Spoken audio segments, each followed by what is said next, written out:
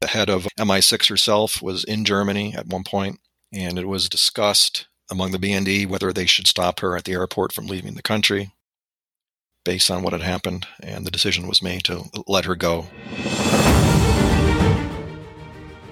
This is Cold War Conversations. We continue the story of Bill, a US Army intelligence analyst from episode 127. Germany has now been reunified and Russian troops have withdrawn from the eastern portion. Bill tells us of the little-known story of continued US Army involvement in intelligence gathering alongside the German security services, the BND. We hear how Russian sources recruited during the Cold War were managed, and how Britain's MI6 was cut out of receiving information they had received during the Cold War. We also hear about the involvement of the CIA in a joint BND-CIA mission to monitor the disposal of Russian nuclear weapons.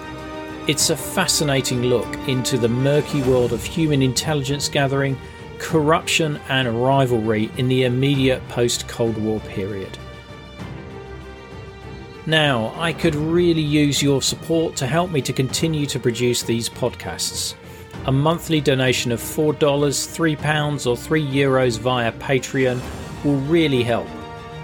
And you will get the sought-after Cold War Conversations drinks coaster as a thank you and bask in the warm glow of knowing that you are helping to preserve Cold War history. Just go to coldwarconversations.com/donate. Thanks to all our latest supporters, including Tim Simmons, Frederick Lundberg, Mary J. O'Grady, Robert Ritchie and Katie Brown. If a financial contribution is not your cup of tea, then you can still help the podcast by leaving written reviews wherever you listen to us, as well as sharing us on social media. It really helps us get new guests on the show. So, back to today's episode. I'm delighted to welcome Bill to our Cold War conversation. Some of our B&D teams were very adept. So they would employ some of the traditional human intelligence methods of starting a relationship with a source, meeting them at a Gast house or a restaurant or a bar, having that meeting recorded or else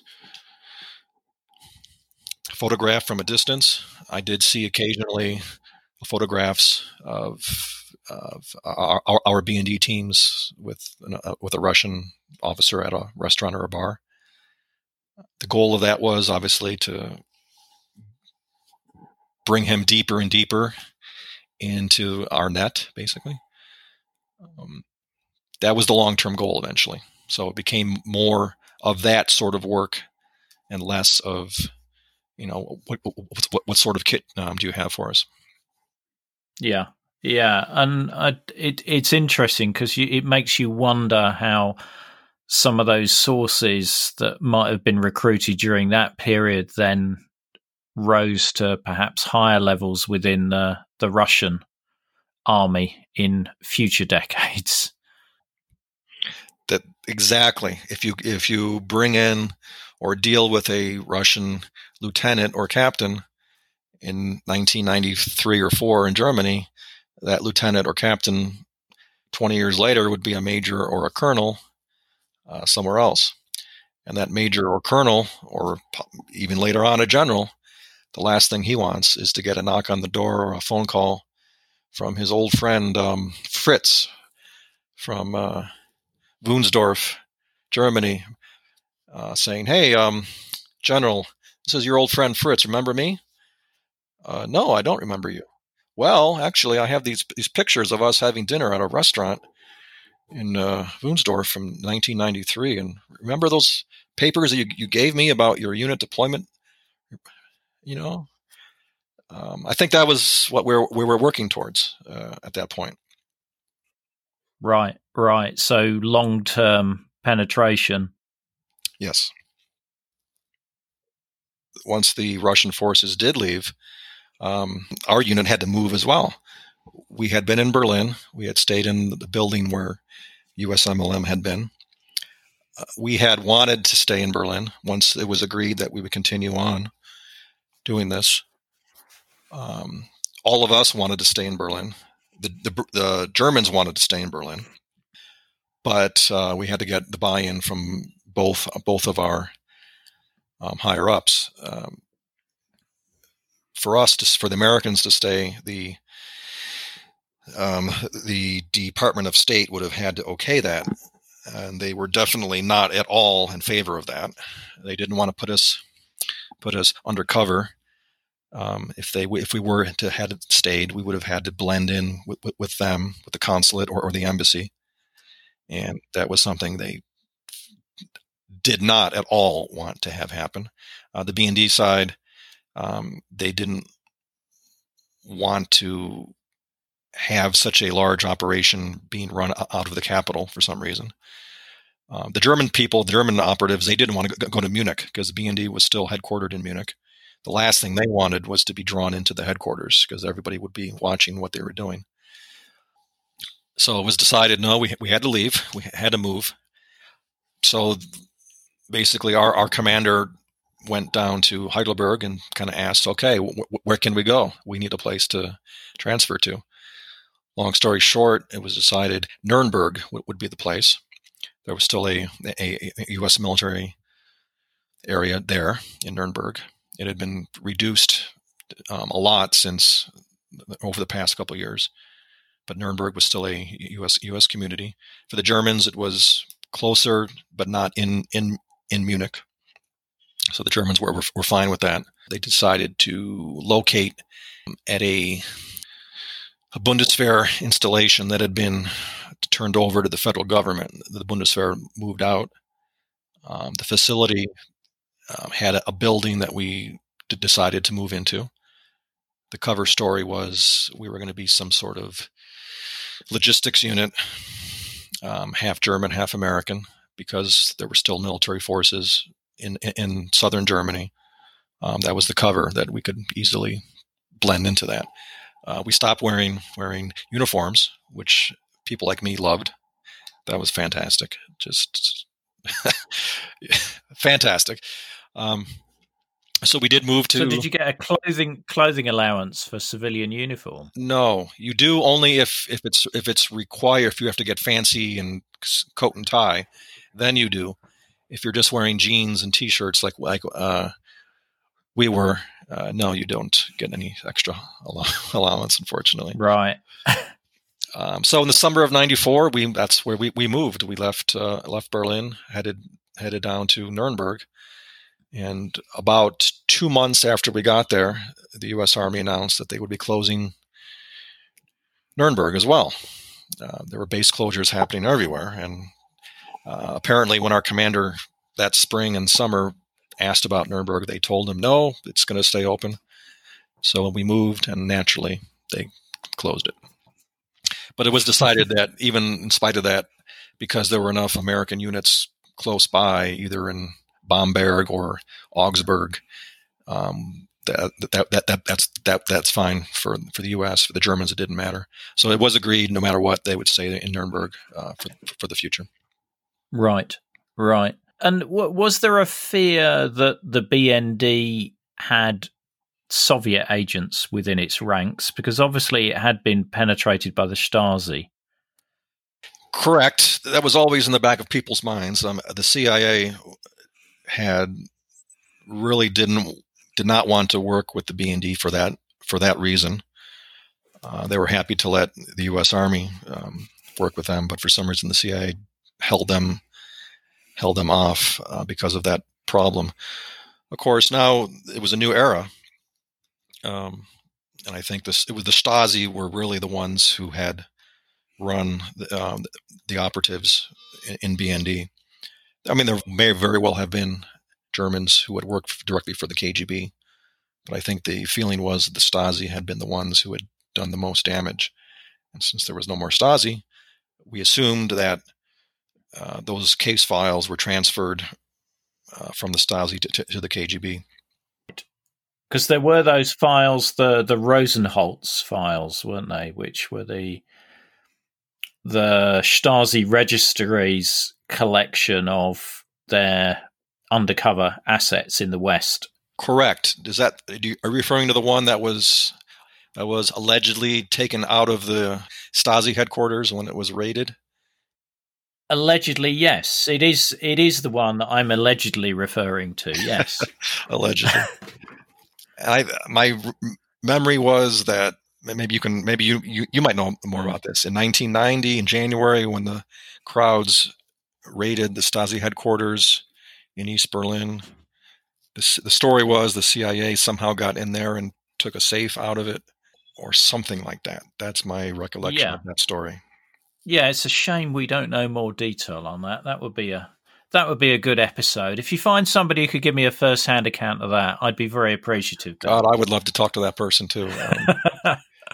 My only further information that I read was that at some point the Germans kept year after year demanding to know what was inside of it. The CIA would say no, but at some point they did share some of it with them. That's something that I remember in my mind, but I have no firsthand nor secondhand knowledge of that. So I'm always fascinated by the possibility that there were some that were just never uncovered. Probably true. And I'm guessing that there were some very high-ranking people who it was decided to not let known that was the case. I just have to believe that. That's my theory. I can't prove it. I have no information about it. There were probably some people who were sources, and if it got out, it would cause an immense level of embarrassment. Yeah. So the American side just decided, you're exactly. Let sleeping dogs lie. Exactly.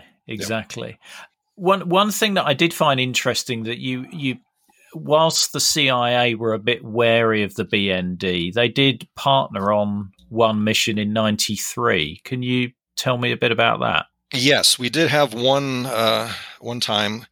I wasn't told exactly how and why it started, but there was a shipment of nuclear warheads from somewhere in East Germany, and the plan was to track it directly from the installation. It was going to be moved along trains up to the Baltic Sea, put on ship, and then by ship back to Russia. And why and how the CIA wanted to get involved, I don't know. I was not told. But they did come to our building one day. There was a team of 3 or 4 of them. And they looked like hippies from the 1960s, long beards, and they looked like out of Woodstock or some sort of rock festival. But they spoke excellent German, and I guess one of them spoke excellent Russian. And so they wanted to get our maps. We actually had better maps than they did on this location in East Germany. So they partnered up. We had the BND team with the CIA team, and they had some special sensors that we didn't have access to. I guess the CIA had this equipment to see inside the trains, the train cars. And with that equipment, they could assess how many warheads or the strength of the warheads themselves. So they tracked them all the way from wherever it was in East Germany up to the Baltic coast. And I believe that they had people in St. Petersburg who would then track from the ship, from the harbor, onto the trains to wherever they were going to be tracked to in Russia.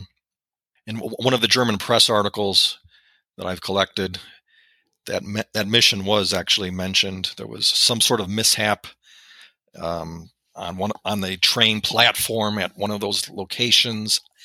I wish I could give you more information. I don't know what the nature of the mishap was. It all went, and in the end, it all went well. But the CIA did partner on that one individual mission with the BND, and by default with us as well, to actually track the movement of warheads out of East Germany. That's a great description of the CIA team. 1960s hippies, and it just they looked out of place. I mean, they were trying to be un-CIA looking like, and I guess they did, but it just hippies in Germany dress slightly different than hippies in the States. These guys. The first taste of rare bourbon you finally got your hands on. That's nice. At Caskers.com, we make this experience easy.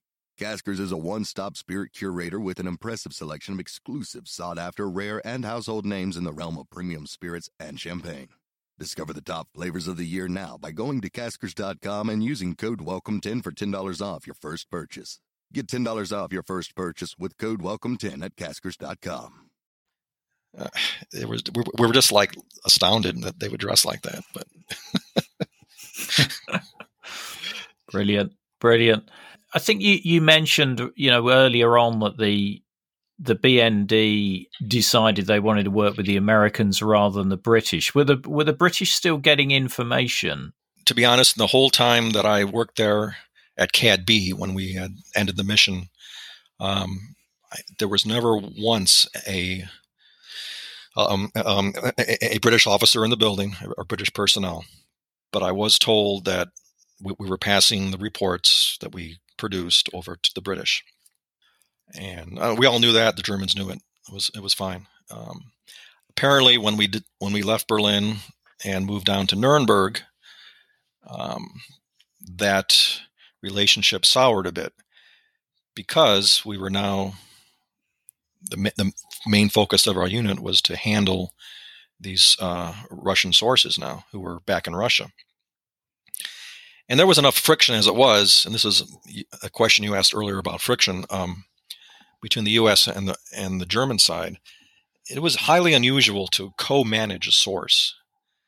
Both sides had agreed to share everything, and that meant the personal information on these Russian sources, their full names, their date of birth, their hometown, place of birth, spouses, children, and then where they were going. It was unusual for one side to share everything with a different side. It was quite common. The information they provided to share that was certainly something that U.S. and the British would share with each other, or the Germans and U.S. would share with each other. But to actually share all of it, there were some people in the BND who were not happy with that. From the U.S. side, we had not much leverage. As time went on, we had less and less leverage to exert on the BND. So we were just being as nice as we could, and our leverage was financial. DIA was providing a lot of the money that was being funneled to these sources as payments. The BND was using some of their money, but apparently they didn't have as much money as the U.S. side did. So we had basically bought our way into getting the information on these sources. Eventually, it was agreed to keep on going. We would share the information about who these sources were and this and that. But one of the conditions was that the cooperation on that would stop with the British. We would keep on continuing to share the information they provided. But even then, at some point, there were some reports, some things that were a little sensitive that the Germans, I think, felt should stay just between both the U.S. and the BND. So I think the British got kind of a little jilted in that they knew they were no longer being given all the information they had gotten before. So I think that's what happened over time. Right. Yeah, no, I can imagine the British getting upset about that. Was this information also being shared with the CIA? Yes. Okay, so Aldrich Ames was still in position, wasn't he, until 93, was it? He was. I know exactly when it happened because I was in Washington when it happened. He was arrested in January or February 94. Okay, and so presumably perhaps some of these sources had been betrayed by his treachery. In theory, possibly, yes. I'm just sort of like thinking through, all of this stuff's being shared with the Americans, and perhaps it crosses Ames's desk and he's going straight to the FSB as well. I don't know for sure. I do know that the kind of information that we were getting was shared. Whether the personal information on the source was shared, right. I can more. Now I give it a second thought. I don't really know that for sure. No. Okay. So BND would own the personal information of who the source was, but the information the source was providing would be shared equally between BND and yourselves. Correct. Right. Okay. Got it. Correct.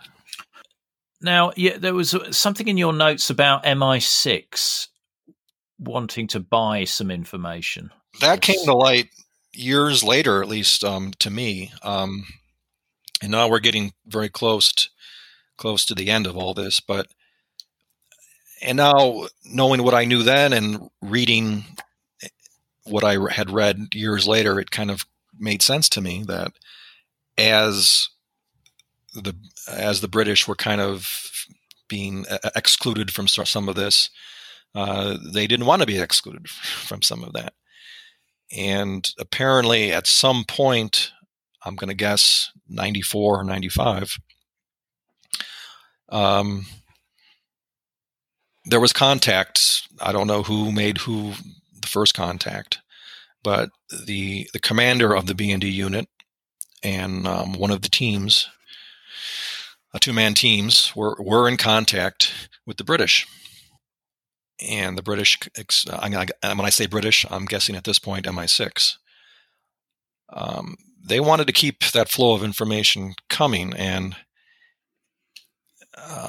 at some point offers were made, and it was agreed that the one of these German teams, this was the team that did the most, probably did the best work looking back for the 5-year period. They were probably the best work that they did. They were the best team that the BND had at our unit.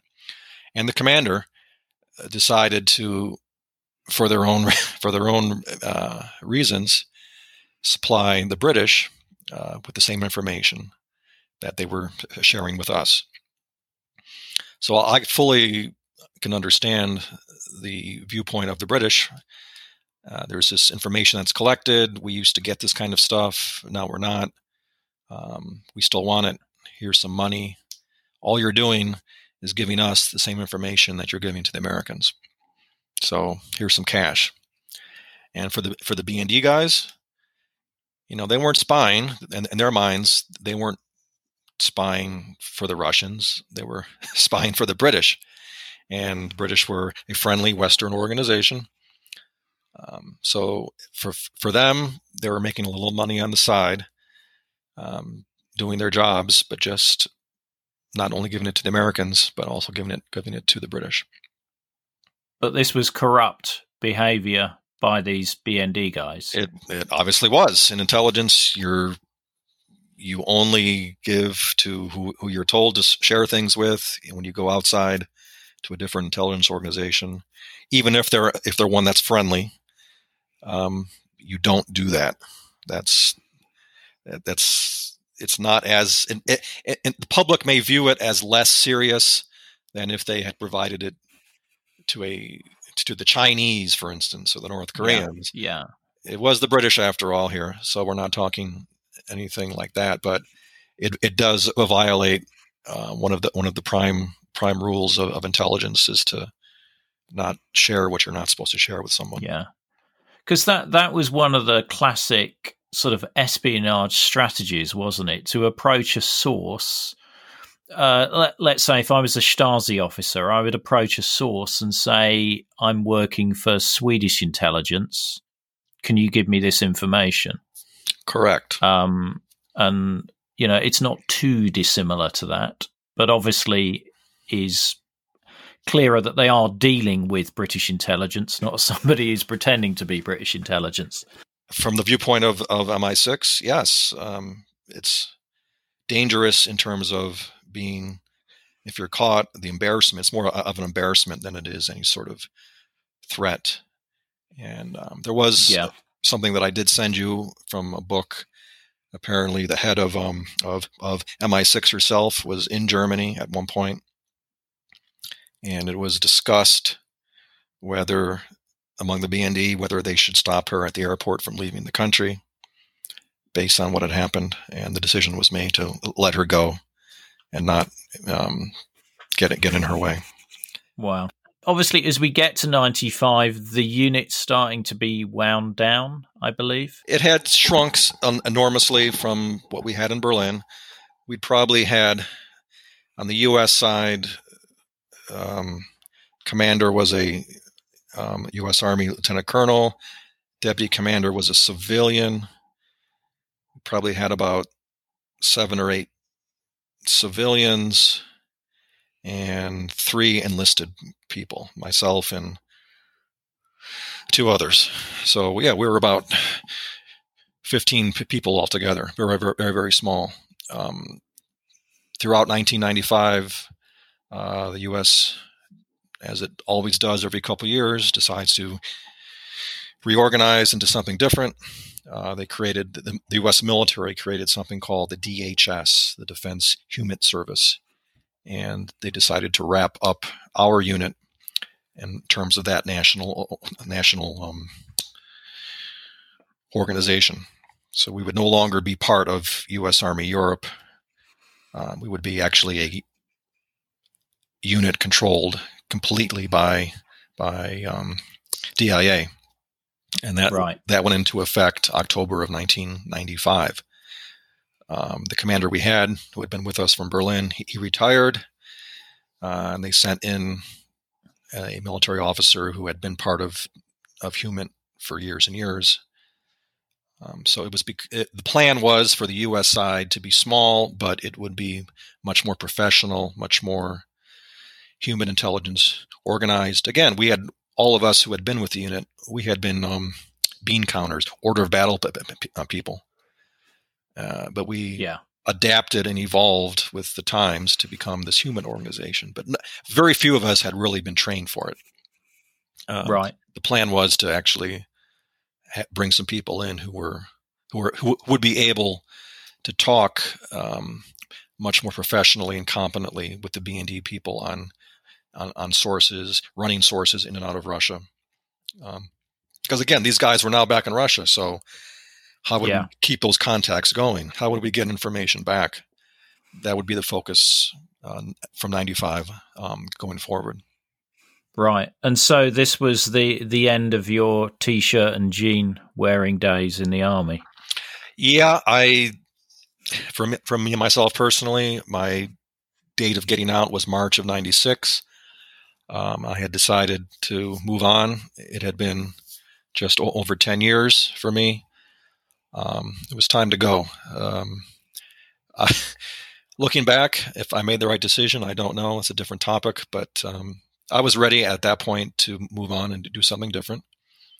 So the unit was, for me, things were coming to an end. The unit was changing over to be fully run by DIA. There was only a position for one person, enlisted person. So the position wasn't there for me anyways, even if I had wanted to stay. So if I had stayed in, I would have had to go back to the real Army again. And I didn't want to really do that. No, I was spoiled. I was extremely spoiled during my 10 years, and I did not want to go back to the real Army. So. Yeah. No, I can understand that. But I think your last day in November 1995 was quite eventful. The day it all happened, it was ironic because my first day in the Army was November 13th, 1985, and I left the unit November 13th, 1995. It was I had got my car filled up. I would be spending my last couple months in Augsburg with the 66th Military Intelligence Brigade, just to pass some time until I was let go. Hi, this is Rhonda in Virginia, and I support Cold War conversations because I think the work that Ian is doing is critically important. I think it's vital to record the firsthand accounts of people who lived and experienced the Cold War because it illustrates history in a way that a book never can. So thank you so much for the podcast. It's my favorite podcast, and I look forward to it every week. To be like Rhonda and help to preserve these incredible stories of the Cold War, as a monthly or annual supporter, you'll be able to listen ad-free, you'll become one of our community, get the sought-after Cold War Conversations drinks coaster as a thank you, and you'll bask in the warm glow of knowing that you're helping to preserve Cold War history. Just go to coldwarconversations.com/donate to find out more. So that morning, I got my car filled up, turned in my Army apartment, and went over to the unit to say my goodbyes. It was a really hard time. These are the people that I'd worked for 6 years. It was a really hard time. And went in there, said goodbye to everybody. And as I was leaving the building to the parking lot, I noticed there were a lot of vehicles, high-end Mercedes and BMWs, and drivers, suit and tie. So I assumed there was some sort of VIP from the BND who was visiting. That did happen from time to time. They all looked at me as I walked off the building and kind of gave me strange looks, but nobody stopped me or anything. So I said, okay, it's a VIP. And I left. And I drove to my new unit, reported in, and started to that short life. About a week later, maybe 2 weeks later, they called me in that there was some problems with some paperwork from my last unit. So they needed me to fix something. So I called up there on the telephone. And basically they told me the worst thing you could ever imagine has happened. I go, what the hell do you mean? We can't talk about it on the phone. The worst thing has happened. And I'm like, I'm starting to think, okay, what happened? So I had to go back up there and talk with somebody. And at the time that it happened, I was told that morning they came to arrest. They came to arrest the commander, the German commander, the colonel, lieutenant colonel, and the other team that was there. So 3 of them were arrested. At the time, we all thought that they were double agents. We didn't know about the British connection until later. We were just told they were arrested for espionage. So you can just imagine the shock of everybody, who was there. We had worked with these guys for 5 years, had social events, parties. We were all together on the team working for one same goal. And I kind of lost at that point. I just assumed, my God. That a month or 2 later, news stories did pop up in the Spiegel, the magazine, the news magazine in Germany, about the unit. It had come out about what had happened. My memory, I don't know at what point that I learned it was the British connection or not, but at some point I did find out about it. And I guess the initial thought was, okay, they were sharing with the British. It doesn't sound so horrible, but still, they weren't supposed to be doing that. Did they also share with the Russians as well? And I think for the first several months, I didn't know that for sure. I didn't know what had happened about that. Over time and news media and talking with the people who I worked with there, it became much more clear that it really was only the British. And I think because of that, when these guys did eventually were prosecuted and they went to trial, they were punished, but not severely. It was viewed more as corruption case, as you had said, as opposed to a criminal case. Yeah. So they weren't punished severely. I don't think they did any serious prison time. In Germany, you have to really be horrible to go to prison for some reason. But these guys were fined, and of course they were thrown out of the BND and the military. That one of them was the colonel. I think he lost his commission in the Air Force. I'm not certain about that, but I think that happened. Yeah. Okay. One of the things I didn't pick up on, which you mentioned is in your notes earlier, is that you made a trip to Sossenwunsdorf, the headquarters of the Soviet forces in Germany, quite soon after they left it with the BND, and you said it was fun. What does that mean, Bill? Fun. Yeah, I mentioned earlier some of these bases. Once it was turned over, the BND teams would go in and look around for documents and trash. And the Russians they didn't care. They would leave stuff. They would leave trash everywhere. And some of it was actually of value. Not anything secret or top secret, but some supply documents for a battalion, how much food, how many supplies you would need. And we could use that for an assessment or a study. Occasionally they would have us go along. Me, because I spoke German, I was able to go several times in some of these bases. And yeah, Sossenwunsdorf was the headquarters for the WGF, one of the last ones to be turned over. And I was the second American to go in there after it was turned over. We just went into the headquarters building where the Russian general had been. And it was just a nice, funny feeling. Like, here I am, for the last X number of years, this was the headquarters of where it all happened. And they did leave things on the wall. There was a picture of Lenin hanging on one of the walls there in his office that I nabbed. I took with me as a souvenir. Have you still got that? I still have it. It's in storage, but I still have it. I took another one from I think where the Air Force headquarters was. I don't remember the name of the airfield. I took one from there too. But yes, I took some of these souvenirs. They left them on the walls. They didn't even bother to take them with them. Having been stationed in Heidelberg for 3.5 years in 86, I saw Campbell Barracks in Heidelberg, the headquarters of the U.S. forces. And here I was 5 years later walking about the empty headquarters of the Russian forces.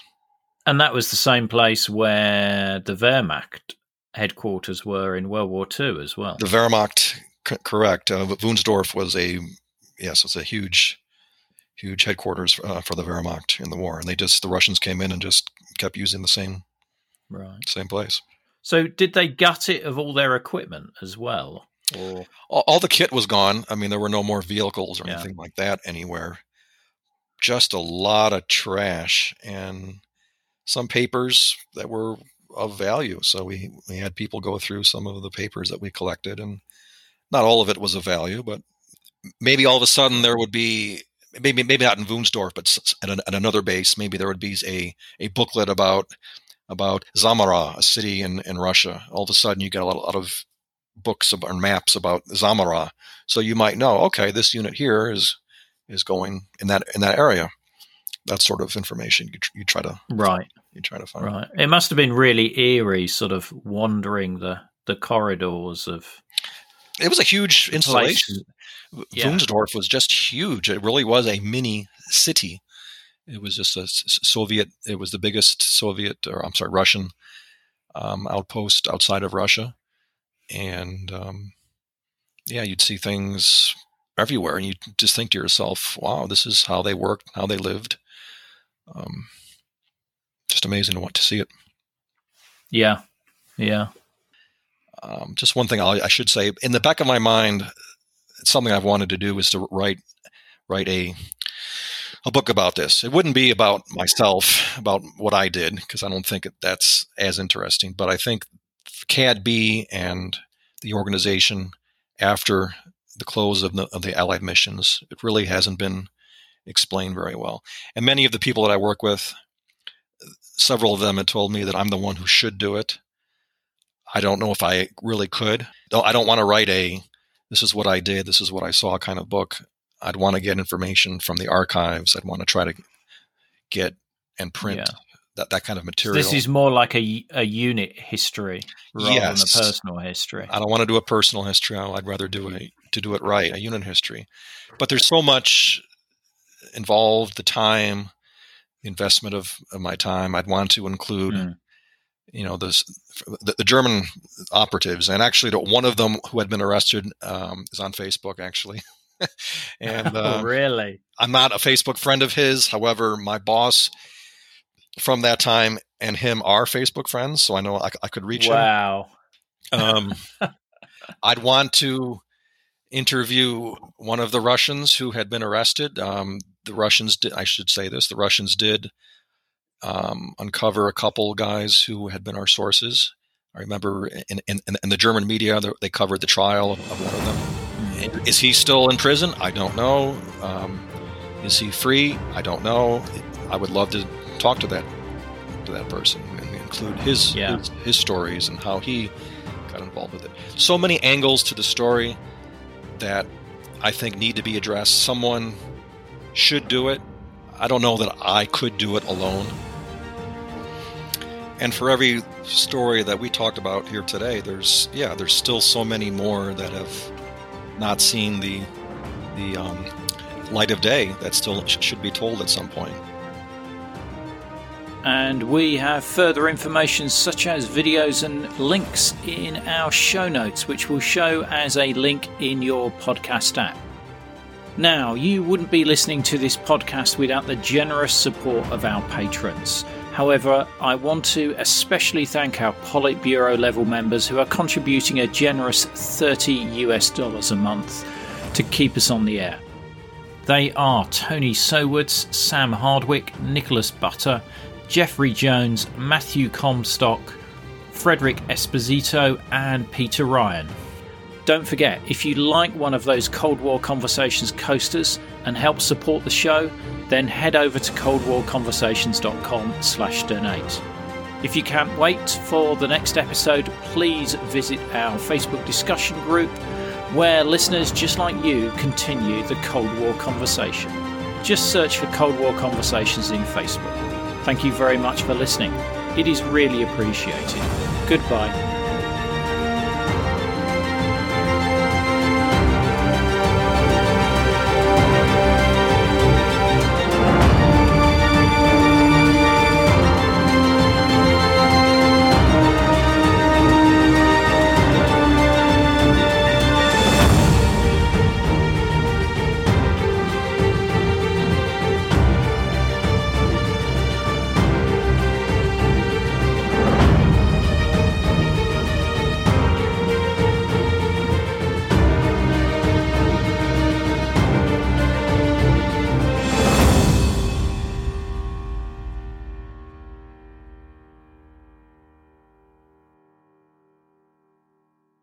Not enjoying the ads? Well, you can avoid them by going to coldwarconversations.com/donate. By becoming a monthly or annual supporter, you'll enjoy ad-free listening, become a part of our community, receive the sought-after Cold War Conversations drinks coaster, and bask in the warm glow of knowing that you're helping to preserve Cold War history.